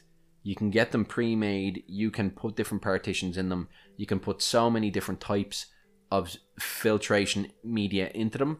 You can make really personalized systems, but again, that means water has to overflow out of your tank. So if you got a little tiny livestock in your tank, they're going to end up overflowing. I've seen overflow systems like that for aquarium sump filters, where the sump were just full of shrimp. Absolutely full of shrimp, because they went out over the top. All it takes is a couple of tiny baby ones, and all of a sudden you've got a massive shrimp colony underneath, eating away, because they will eat any of the bits of kind of waste food and detritus and stuff. They'll sift through all that. So I've seen and I've had sumps where shrimp were just absolutely like thriving in them. And baby fish can also end up in there, because if eggs end up in there, they may end up going into the filter media, and then the little tiny fry, if they survive, they can end up living in the sump. You can get older fish as well. If they're small fish, can end up in there, and you can just get wild fish that end up in there anyway, kind of jumping in, and if you don't have a lid on kind of the outlet box. So there's a bunch of different types of ways that fish and stuff can get in there, so you need to be mindful of that. It may be suitable for, it may be suitable for larger fish, or if you're going to have that set up, and generally it will be larger fish, because larger fish, when they go to the toilet, quite often the proteins and the waste, they'll rise to the surface, which is where it's going to be skimmed from, and that then will get drawn into that system, into the sump. If you have little tiny fish and their waste isn't really kind of rising to the top and stuff like that, it might not be as effective, but generally it's not needed as much, because they're usually used on systems where you've got big kind of waste producing fish. I remember my monster fish tanks with my arowana and Oscars and stuff like that, I used under tank sumps, and the sumps were half the volume of the actual aquarium, because they were living in the stand underneath. So if you've got a stand, I made it custom, so I had a massive sump. So effectively what it done was it added half of the volume of water onto the system again, which meant if ammonia was going to start building up for whatever reason, to reach the same toxic level, there was half an entire body of water extra before it reached that level, before it reached that many parts per million, because there's just millions more pieces of water. The bigger the body of water, the harder it's going to be for it to get toxic, or at least the longer it's going to take. It buys you time. And if you've got a little tiny system, it can get affected really, really quickly. I tended to use that in combination with a canister filter because of the fact that fish will generally produce waste, but also gets onto the bottom. So if you use it in combination with a canister filter, if you've got the proteins are being skimmed from the top, any heavier waste is going to get sucked out from the bottom, because the canister filter, I had the inlet right the way down the bottom. So the two of them, really efficient system where I was keeping really clean, clear water, but with big, massive, heavy waste producing fish. And like that, you can put a layer of filter floss as the first layer on your system, so any of the big, heavy pieces of waste are getting caught, and that's, something that you can remove and change regularly. And, I've had them full of lava stone, I've had them full of bio balls, I've had them full of rotating bioactive media, all sorts of different things over the years, and I love them. They're super effective. I just tend not to use them as much with goldfish, because I just don't have any systems upon which they would be kind of worthwhile putting together right now. Hang on back filters, they're similar to kind of canister filters, or similar to sump filters, but essentially it's like the sump is hanging on the back of the tank, and instead of kind of skimming and overflowing into it, it gets sucked out from the aquarium through a little pump that's inside that little hang on back filter, sucks the water out, and that runs through some filters and kind of flows back over a little outlet into the aquarium. They can be really useful. They're better on smaller systems, but like that, one issue that I have with them is, and they work just really similar to your canister filters, or internal canister filters, external canister filters. You've got all different layers of media in it, so you can add what you want into it. You've got ones that have like rotating wheels for kind of wet dry filtration stuff. I don't like to have the kind of really complex filters. I prefer to have a more simple filter, because the more things that are going on in it, the more complex you make it, the more systems there are that can break down, and it just takes one of them to break down for all of your good bacteria to be killed off. But your standard hang on back filter, it usually takes water out from just below where it's hanging on the tank, and then pumps it back in the same place. So I find it can be very hard with one of them, especially on a larger tank, to get a good flow of water through your whole system to make sure you're catching all of those waste particles, because it is mechanical filtration as well as biological filtration. But I find that the layers are generally a little bit less well defined, and they're generally going to be smaller because they're hanging off the back of it. You're not going to be able to have it big, because it's going to be a huge weight and it's going to be pulling on the glass, and your aquariums aren't designed for that. So you can't really have huge hang on back filters. So that is a limiting factor with them. But like that, I've used them before. I've used one either end of a long tank, and they worked very effectively. And it meant in the middle that there wasn't a massive flow, so there was areas for fish to go and shrimp to go that didn't like big flow. And if you want to prevent big pieces of waste from getting sucked into those and clogging them all up, what you can do is you can actually put a sponge, a really fine sponge, on the inlet. And that's something you can do on any of your canister filters. On the inlet itself, which is where the water is getting sucked in, you can put a really fine sponge on that, and that's going to just stop big heavy pieces of waste from getting in. But again, you have to be mindful, because as soon as that gets blocked up, it's going to reduce the amount of water flow through. And your pump may actually require that amount of water flow to stop it from overheating. So that's also something worth bearing in mind, as well as the fact that your good bacteria are going to start dying off. Other types of filter, right? Wetlands bog filter. I'm going to talk about that now. That is my preferred method for using on ponds wherever possible, because essentially it's a massive filter compared to most filters you're going to use. It adds a huge extra volume of water to the system, which is always good. Again, the bigger the volume of water, the more time it's going to take for that to go bad. So it buys you time. You're replicating nature more in bigger bodies of water. But the other thing it does is it gives you the opportunity to put in sometimes literal tons of filter media. And I literally do have tons of filter media on my koi pond. I'll talk about that one first, because that's a huge system. So pond itself is a couple of thousand liters, so it's not like a huge pond. It's going to be getting an extension, but the filter itself, the filter is it's between a third and a half the volume of the pond itself. So that's after adding a massive extra volume of water onto the entire system. Again, it's brilliant. The more parts of water in the system, the better. The other thing that it does is it allowed me to put in actual tons of filtration media. Now the filtration media in that, it's not sponges and stuff like that, or bio balls. Actually, I suppose it's not dissimilar from bio balls. What I've done is I've put my pump in the pond. I've actually put 2 in, and they run water out from the pond to the very bottom of a big deep trough. And that trough is designed so that I put a load of stone on top of that pipe. And that pipe is full of holes, so it sprays out all along the bottom of that. So if you can imagine that empty, that's going to fill up that trough, and it's going to just flow down and over a lip and a couple of little mini waterfalls, and it's going to be agitated and aerated, and then it's going to go over a spillway and back into the pond. So that'd be no good, because, right, you'd probably get a load of the waste settle at the bottom of that trough, but nothing's going to happen with it, and it's going to break down and cause ammonia, and there's nothing to deal with it. What I done was I put loads of larger rocks in on top of that. So big pebbles, about half the size of a clenched fist. And I filled over all of the pipework with that. And that pipework then is completely submerged. So as the waste gets pumped out, it's going to get caught in that, and the water's still going to be able to flow through quite freely, because they're big pieces and there's big gaps between them. Now, some of the waste is still going to flow through, so I don't want that. I got a slightly finer media. So if you can imagine, if you were to take like a €2 coin, or, you know, say if we take a golf ball, cut it in half, something like that. Stones about that size. Put a load of them in. Big layer of stones that size.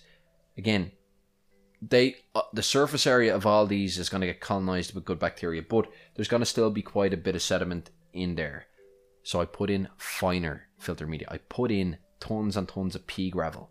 The great thing was I actually had all that stone on site. I didn't even need to purchase any of that.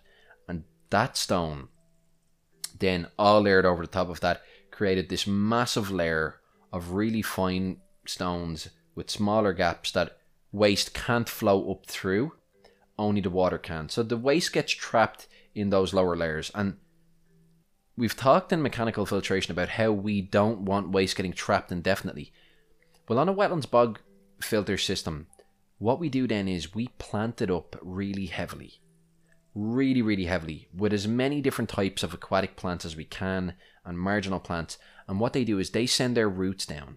And as that waste is breaking down in that area, we actually have a massive, massive volume of plants. So they're actually able to absorb more nitrates than they can in any of your other types of filtration systems. So the plants are actually going to pull the nitrates out of the system. And because the filter's so massive, it's able to handle that waste being trapped there. But the waste isn't just sitting there indefinitely without anything happening to it and slowly breaking down and becoming ammonia. We've got a filter team there. We've got a cleaner team that's working on that.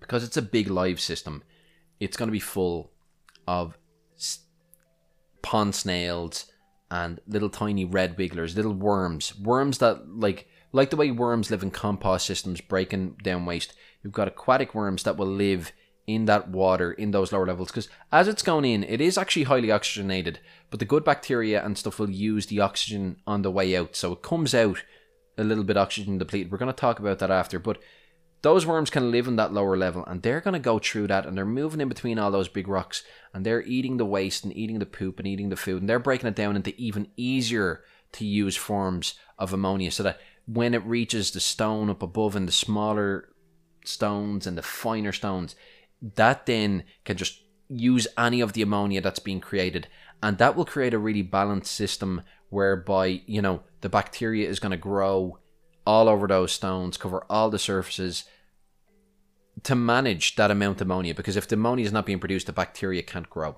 So it's a balanced system, and it works really well, and it tends to grow quite harmoniously with your kind of pond over the course of the summer, because some of that bacteria, it's not going to die off over the winter, but most of it will die off. And you can add new bacteria at the start of the season when the water temperatures creep up above 10 degrees, because below that, a lot of the bacteria are going to die off anyway. You can start adding your good bacteria. It's going to recolonize all that system, which above 10 degrees, you're going to be starting to feed your fish again anyway, even just bits of wheat germ, and they're going to be breaking down the ammonia that's creating. So it's usually kind of a nice balanced way of kind of create, you know, you can do it in a really nice balanced way and create a really nice balanced system where when you plant it all up with, and I could have 12, 15 different types of plant in my bog filter, all different types. So if you're just using the one type of plant, it's going to use it's going to use up really quickly all of certain nutrients, but it may not require other nutrients which are being produced by all of your nitrifying bacteria. You need to have lots of different types of plants, so they're using up as wide a range of nutrients as possible. And again, those nutrients, that's waste.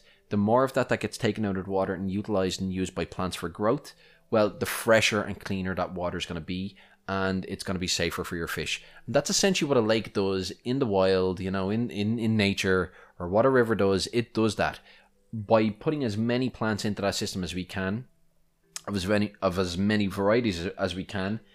You know, we're making as close to possible a naturally balanced system. So it means I have to do very little by way of water changes, and that is amazing. That's super handy. So on my bog filter, I have to do very little by means of cleaning my mechanical filtration, very little.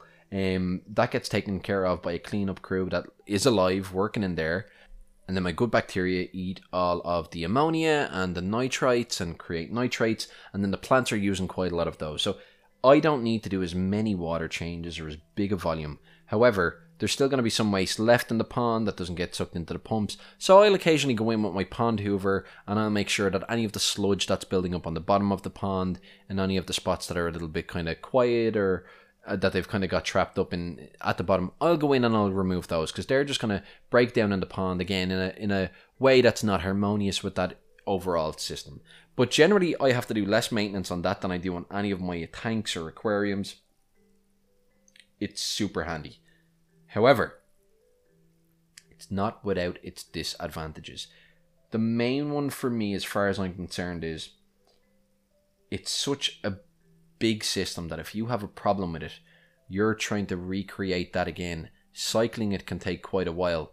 And the other thing is, if you have a problem with it in terms of like your pond, you need to do a treatment on it.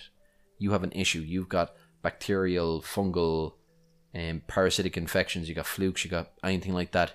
If you're going to have to treat that pond, you've just created a massive hiding spot for that stuff to hide out, because that'll be getting sucked in through the filter and end up in there, and some of that stuff will survive in and that's the thing about that setup. It's gonna have aerobic and anaerobic areas, and luckily enough there are nitrifying anaerobic bacteria which will break down some of that waste as well, so it's super handy. But you've got all these pests that can get into that system, and when you're treating with medication, they may have buried themselves so deep that the medication's never going to reach them over the standard course of that medication's usage in your pond. So say for example, if you're using a medication for 5 days and then you leave the water for 10 days and you do a water change because you're treating for parasites and you need to make sure that you get its entire life cycle filled, well, you may have had a couple of parasites that have managed to hide out in a part of that bog filter that didn't get medication near it, and they're going to just end up back in the water column straight away, and all of a sudden the fish that seem to be fine are all dying again. So that can be an issue. It's harder to do a full purge on that system of nasties. That's one thing that I'd say about it. Now, I have a smaller version of it on my pond, on my heated fancy goldfish pond, and I absolutely love it. The only thing about it is, in smaller formats, it can be quite difficult to do fine particle filtration because you don't have layers of really fine sponges and media. It can be a little bit tougher. Now, what I've done on that system is, not only have I got plants in it, planted all around the edges, I've actually packed it with string algae and duckweed, which I've let kind of fill it up, and they're adding some fine particle filtration. but also on the outlet I made a second one, a second kind of bog filter, which is not heavily planted. It's actually kind of just got duckweed and string algae in it, but that's not grown really heavily or really strong, because there's very little light getting in at it. It's actually kind of quite dark in there. So it's mainly providing biological filtration. But I designed it so I have a little outlet so I can put a filter on that. A little basket with some filter media, some really fine filter floss. That's keeping my pond clear for me. But before I put in all of the really fine string algae, which a lot of people aren't going to want in their system, full stop. Now, my goldfish are eating quite a bit of that as it's coming down, and I'm feeding them handfuls of that and the duckweed every day, so they're getting loads of kind of proteins and fiber and nutrients and nutrition out of that, which has pulled that out of the system, out of the water column, and filtered it. So it's a really good balanced system. It's fantastic, but it is providing me with a little bit more fine scrubbing, but it can be hard to do fine scrubbing on a small wetlands bog system. And that's why you'll see big wetlands bog system and really big systems. They'll generally have to flow over kind of a large area of very shallow rock and shallow stone. Because what happens is, in that part of the system, sediments will generally tend to drop. And they'll usually be quite big and quite wide. And the slower flow rate over that than through the rest of the system actually means that the sediments can drop, and as those sediments drop, they'll get broken down. You might have plants grow, and yeah, that's, you can go in and you can kind of drain that out and clean out that part of the system as well. So it does have its disadvantages, definitely, but because they're so effective and they're so much bigger, they add such a large extra volume of water onto your pond system. Generally, I find them to be my preferred filtration system for ponds. And clearly you can add other things like protein skimmers. So the protein skimming element of your sump filter, where we have kind of a little part in our aquarium, and it's got little holes in it right at the surface where water can get skimmed out and pull off all those proteins. And proteins end up at the surface of your water because as your fish are producing mucus and going to the toilet and excreting, and waste is being broken down, proteins tend to rise up to the surface, and they can actually prevent gas exchange, which also reduces down the amount of oxygen that's in the water. So that's not good. So it is good to do protein skimming quite often anyway, especially on a heavily stocked system. But you can add that in to pretty much any of those systems that we talked about, any of those types of filter, very, very easily, which will allow you to do protein skimming as well. I want to talk about oxygenation in filtration though, because no matter what filtration your system you have set up, you've got good bacteria and your biological filter on it. You have to have that in your aquarium pond, whatever your setup is. That's the one filtration that you definitely do need in there. Mechanical not being as important. Again, clear water, that's for us, not for our fish. But once you've got your biological filtration set up, you've added in an extra creature which is going to consume oxygen. And that's important to note. Because like I said earlier on, the water coming in from the pond, it's oxygenated. It starts to flow up through, say for example, the wetlands bog filter, and as it flows through, passes waste, drops off the waste, it passes by good bacteria, oxygen gets used up by that, and by the time it comes out of that system, it's oxygen depleted. The same thing happens in your canister filter, the same thing happens in all of your filters. As the good bacteria is doing its thing, it is consuming oxygen, which makes less oxygen available in the column of water for your fish. And if you have a really kind of big bog filter setup and you don't have like an area where it can be agitated before it goes back into the water, you can really starve the fish of oxygen, which then in turn is going to starve your good bacteria of oxygen, and it's going to become a really nasty system really quickly. So you may need to agitate the water before it goes back in, and there's a couple of ways you can do that. You can actually agitate the water in certain systems by use of kind of a tumbler or wet dry trickle filter systems, where the water actually has to drop and splash and do different things like that before it actually goes out of the filter. And then you can also create a spout or an outlet on the filter which is going to agitate the water going into the water. So it has to maybe drop from a height and splash in, and as it's splashing, it's creating surface agitation and it's allowing gas transfer, and it's going to really help reoxygenate that water before it goes back in. On my wetland bog filter setup on my koi pond, I have that set up so that it flows over a lip and into a pool where it kind of spins around and reoxygenates as it's kind of getting sloshed about, and then it flows up and over a bunch of different rocks and gets really agitated, and then it flows over an edge and it shoots kind of back into the pond, and it really splashes about, and it adds in loads of extra oxygen that way. And I also have oxygenation added in through an air pump as well, because I've got a sturgeon in there, and they will die really quickly if you have low oxygen levels, because they need a higher oxygen saturation content level than koi or goldfish do. So they'll die if I just left it as it was and I didn't have agitation going on. It wouldn't actually naturally have enough parts per million dissolved oxygen content, and the sturgeon would die. So he actually needs that agitation in the water to make sure that he's got the oxygen content he needs. And it's super saturated, and I can monitor that. And you can do tests for oxygen saturation in your pond water, in your aquarium water, because if you're bringing that in to be tested, it's a little bit tricky, because it will change over time kind of quickly enough in a vial or in a bottle or anything like that. So I have a big test kit. It's one of the parts of it, and I'll regularly test that, especially if the weather's getting kind of real kind of thundery and stuff, because certain weather conditions, like thundery weather conditions, will actually have less oxygen available because of the fact that it's to do with the air pressure, and there'd just be less oxygen available to get into the water. And you know, we call them a close day here in Ireland. They're a real heavy day where you're struggling to breathe because it just feels like as if there's no air out. Well, that really has an effect on your pond as well. So really definitely worth bearing in mind. If you've got a huge amount of biological filtration going on, and it's a really kind of close or heavy day, and you've got very little oxygen, you need to make sure that water is agitated. And again, if you're adding medication into the water, that's going to quite often further reduce the amount of oxygen that's there, because most medications will reduce the amount of available oxygen. So you need to definitely make sure that you're putting extra effort in to remove or to add extra oxygen into the water. They're kind of the main types of filter. Guys, there's some really fancy filters out there, really high-end stuff. The sky's the limit with filtration, and you know what? You can't over-filter. That's my experience. You know, the more kind of biological surface area that you add to your system, the better. Because every square inch of your system is going to have bacteria growing it. It's going to be good. It's going to help, you know, break down ammonia. It's going to do your nitrifying. And then, you know, you're just going to have to do your bit of a water change every now and again. Again, chemically filter that water before it goes in.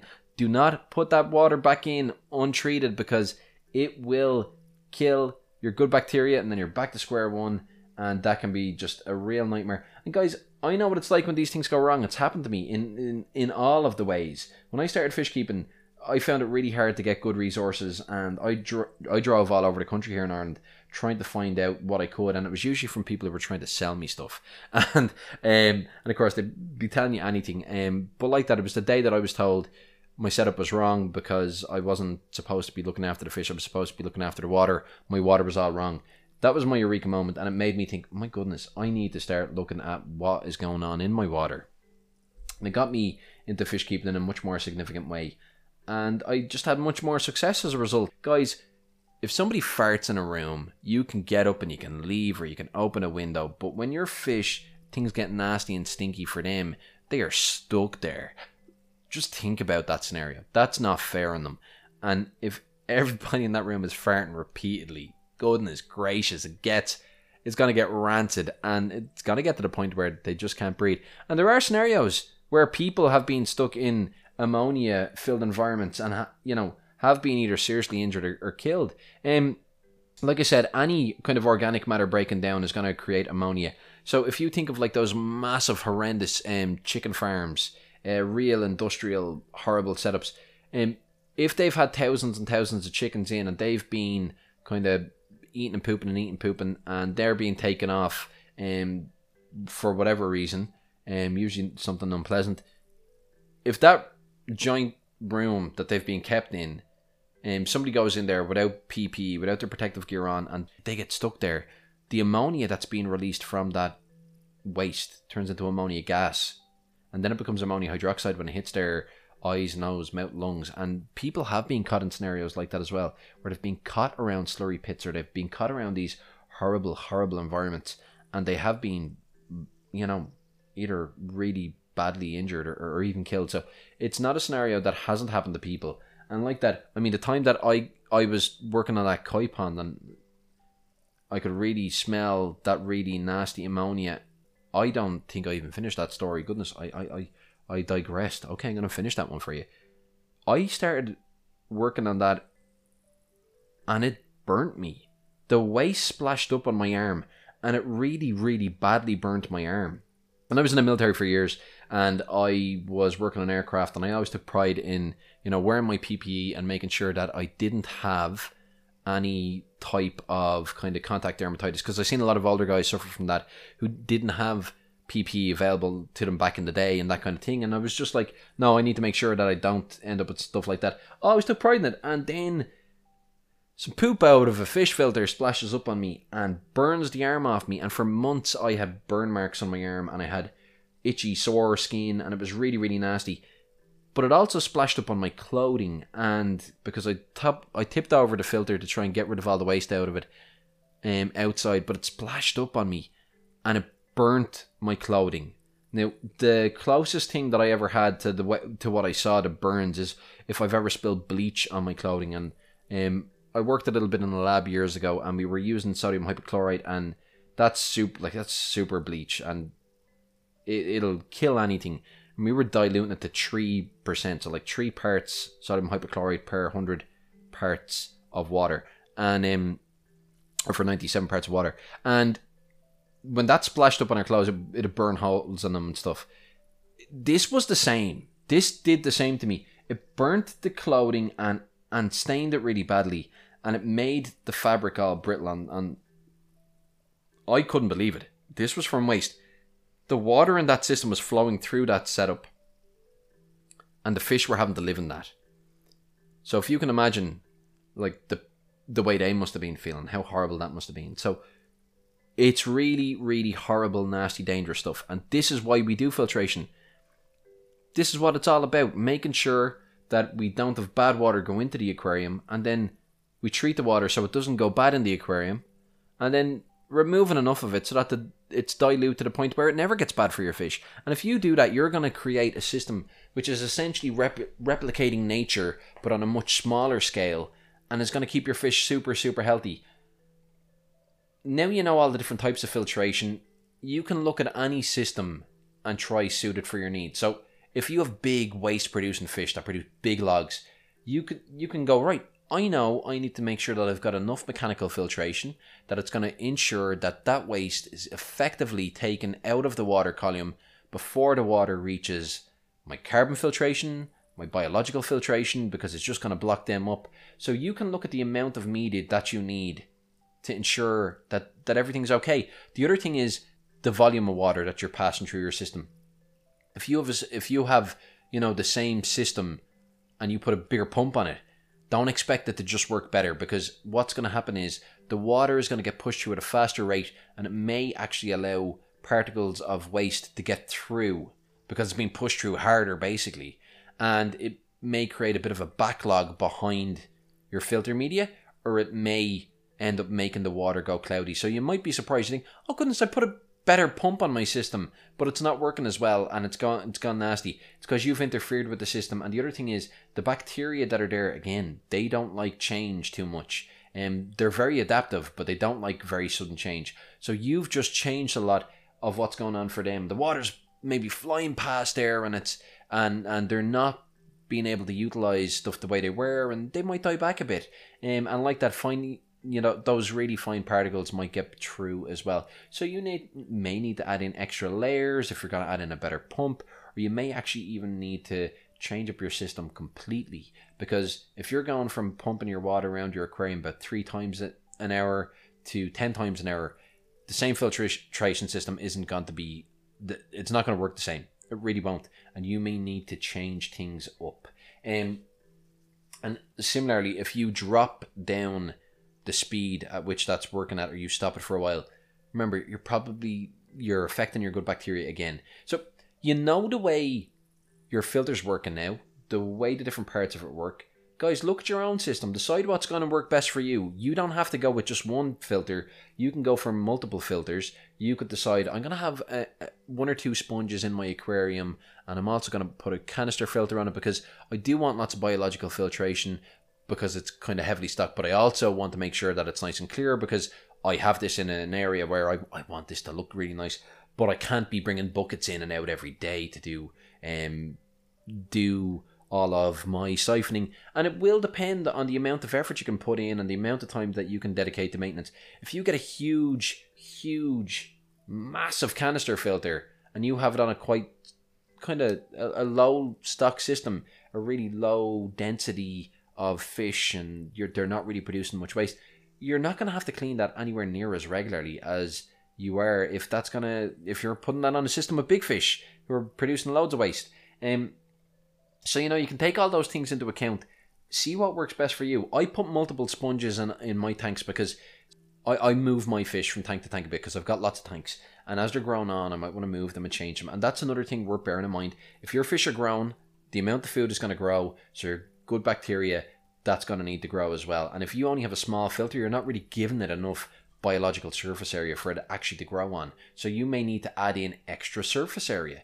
And that could be, through a lot of different methods. It could be through adding different filter media. You could just add a bunch of stones to the bottom of the aquarium and all of a sudden that's giving loads more surface area. There's different ways you can do it, but you need to add in extra surface area if you have only given them a very small amount of surface area for the bacteria to grow on. So your fish are grown, they're going to have increased needs for ammonia to be broken down as they're producing more waste and more ammonia. So you're going to need to grow your bacteria colony over time. If I want to move half the fish in one of my 40 gallons. So say if I've got, 10 small goldfish in a 40 gallon, they're growing really well. I want to move 5 of them into another 40 gallon. And I've got 2 big sponges in there. Well, I can take one of the sponges out of that system and move across 5 fish. Now the thing is, I haven't moved across half of my biological surface area. I've only moved across half of my sponges. I haven't moved across half the inside of the aquarium, half the substrate, half of the walls, half the glass, half the plants, half whatever. And I usually will move across plants and stuff if they're there as well, but haven't got as much good bacteria per fish as I did before. So what I'll do is I'll actually just reduce down the amount of food that I'm feeding for a couple of days and ramp it up slowly. So they're actually going to produce a little bit less ammonia even though it's the same amount of fish. So that way I don't need to worry about, the fact that I have a slightly reduced bacterial colony. It's going to build up as well over that short period of time while I'm slowly starting to ramp the feed back up. So that's really, really handy way of kind of being able to move fish around, keeping multiple sponges. Now, also, if I have a big issue in a tank or an aquarium and I lose all my good bacteria for whatever reason, or I just want to set up a new aquarium, I can just take some sponges out of different aquariums and it's going to have all the good bacteria on it, and I can instantly set up a brand new aquarium and put fish in it straight away because I've got all the good bacteria I need. I know I'm sorted. And all I need to do with those other tanks then is reduce down the amount of feed that I'm feeding just by a very small amount, because I now have a little bit less good bacteria but the same amount of fish. Similar to that scenario I just described, a little bit less food means a little bit less ammonia, which means that the good bacteria will be able to handle that. So everything you do in your aquarium, every bit you stir up, every bit you remove, it's going to take away or kill a little bit of good bacteria. Bear that in mind. If you're doing massive maintenance, you're going to have an effect on it. But like that, if you're adding fish in, you can take something like a little bit of extra sponge or something. Guys, I've gone in and I've set up hospital tanks and I've just cut chunks of sponge off a little bit of each one of the sponges that I have and thrown that in, and that's just immediately kind of filled a little hospital tank up with good bacteria and sponge, filter media, and it's done the biological filtration for me. That works. I've taken chunks of sponges and put them over the end of a air stone, or wrap them around an air bar and just let that just gently pass air through it. And it's going to suck water into that little bit of a filter sponge that I've cut off and wrapped around it. And it's going to perform a little bit of biological filtration. It means that I'm not setting up a little hospital tank that has no filtration going on at all. I don't want that scenario. I want there to be a little bit of biological filtration there, even if I'm not really feeding heavily or anything like that, just so that the fish's respiration and stuff. I don't want ammonia in the water if I've got a sick fish I'm treating, because they're the last ones that you want to be suffering from ammonia burns, because they're already in a bad way. So if you come away from this and you know to dechlorinate your water and how to look after your good bacteria colony and where they should all fit in your filtration systems, guys, you now have the tools to set up your own filter for whatever setup you want. You have an idea of kind of, whether it needs to be bigger or smaller, whether or not it should have UV, when to turn off the UV, when to add your different types of filter media. And like that, guys, there's so many different types of filter media out there. I definitely didn't even cover anywhere near all of them. Look into them all. What you're going to concern yourself with is the surface area of your filter media, whether it be, for good bacteria growth, or whether, it's your carbon blocks. You don't want a really kind of loose, wide sponge with big holes in it if it's a carbon block, because that's not going to be anywhere near as effective as, something that's more kind of densely packed. You're going to want wide gaps and holes in the sponges, a coarse sponge to catch big pieces of waste, but you're going to want fine sponge to collect your fine pieces of waste. Think about all that stuff for your setup, for your system. Look at the filter that you have and have a think about it. Is what I have right for my system? Am I suffering from any of those particular things? Is it getting clogged up really quickly? Is it slowing down? Am I seeing really nasty waste kind of spitting back out into the aquarium? Have I been turning this off at night? Is it on the timer?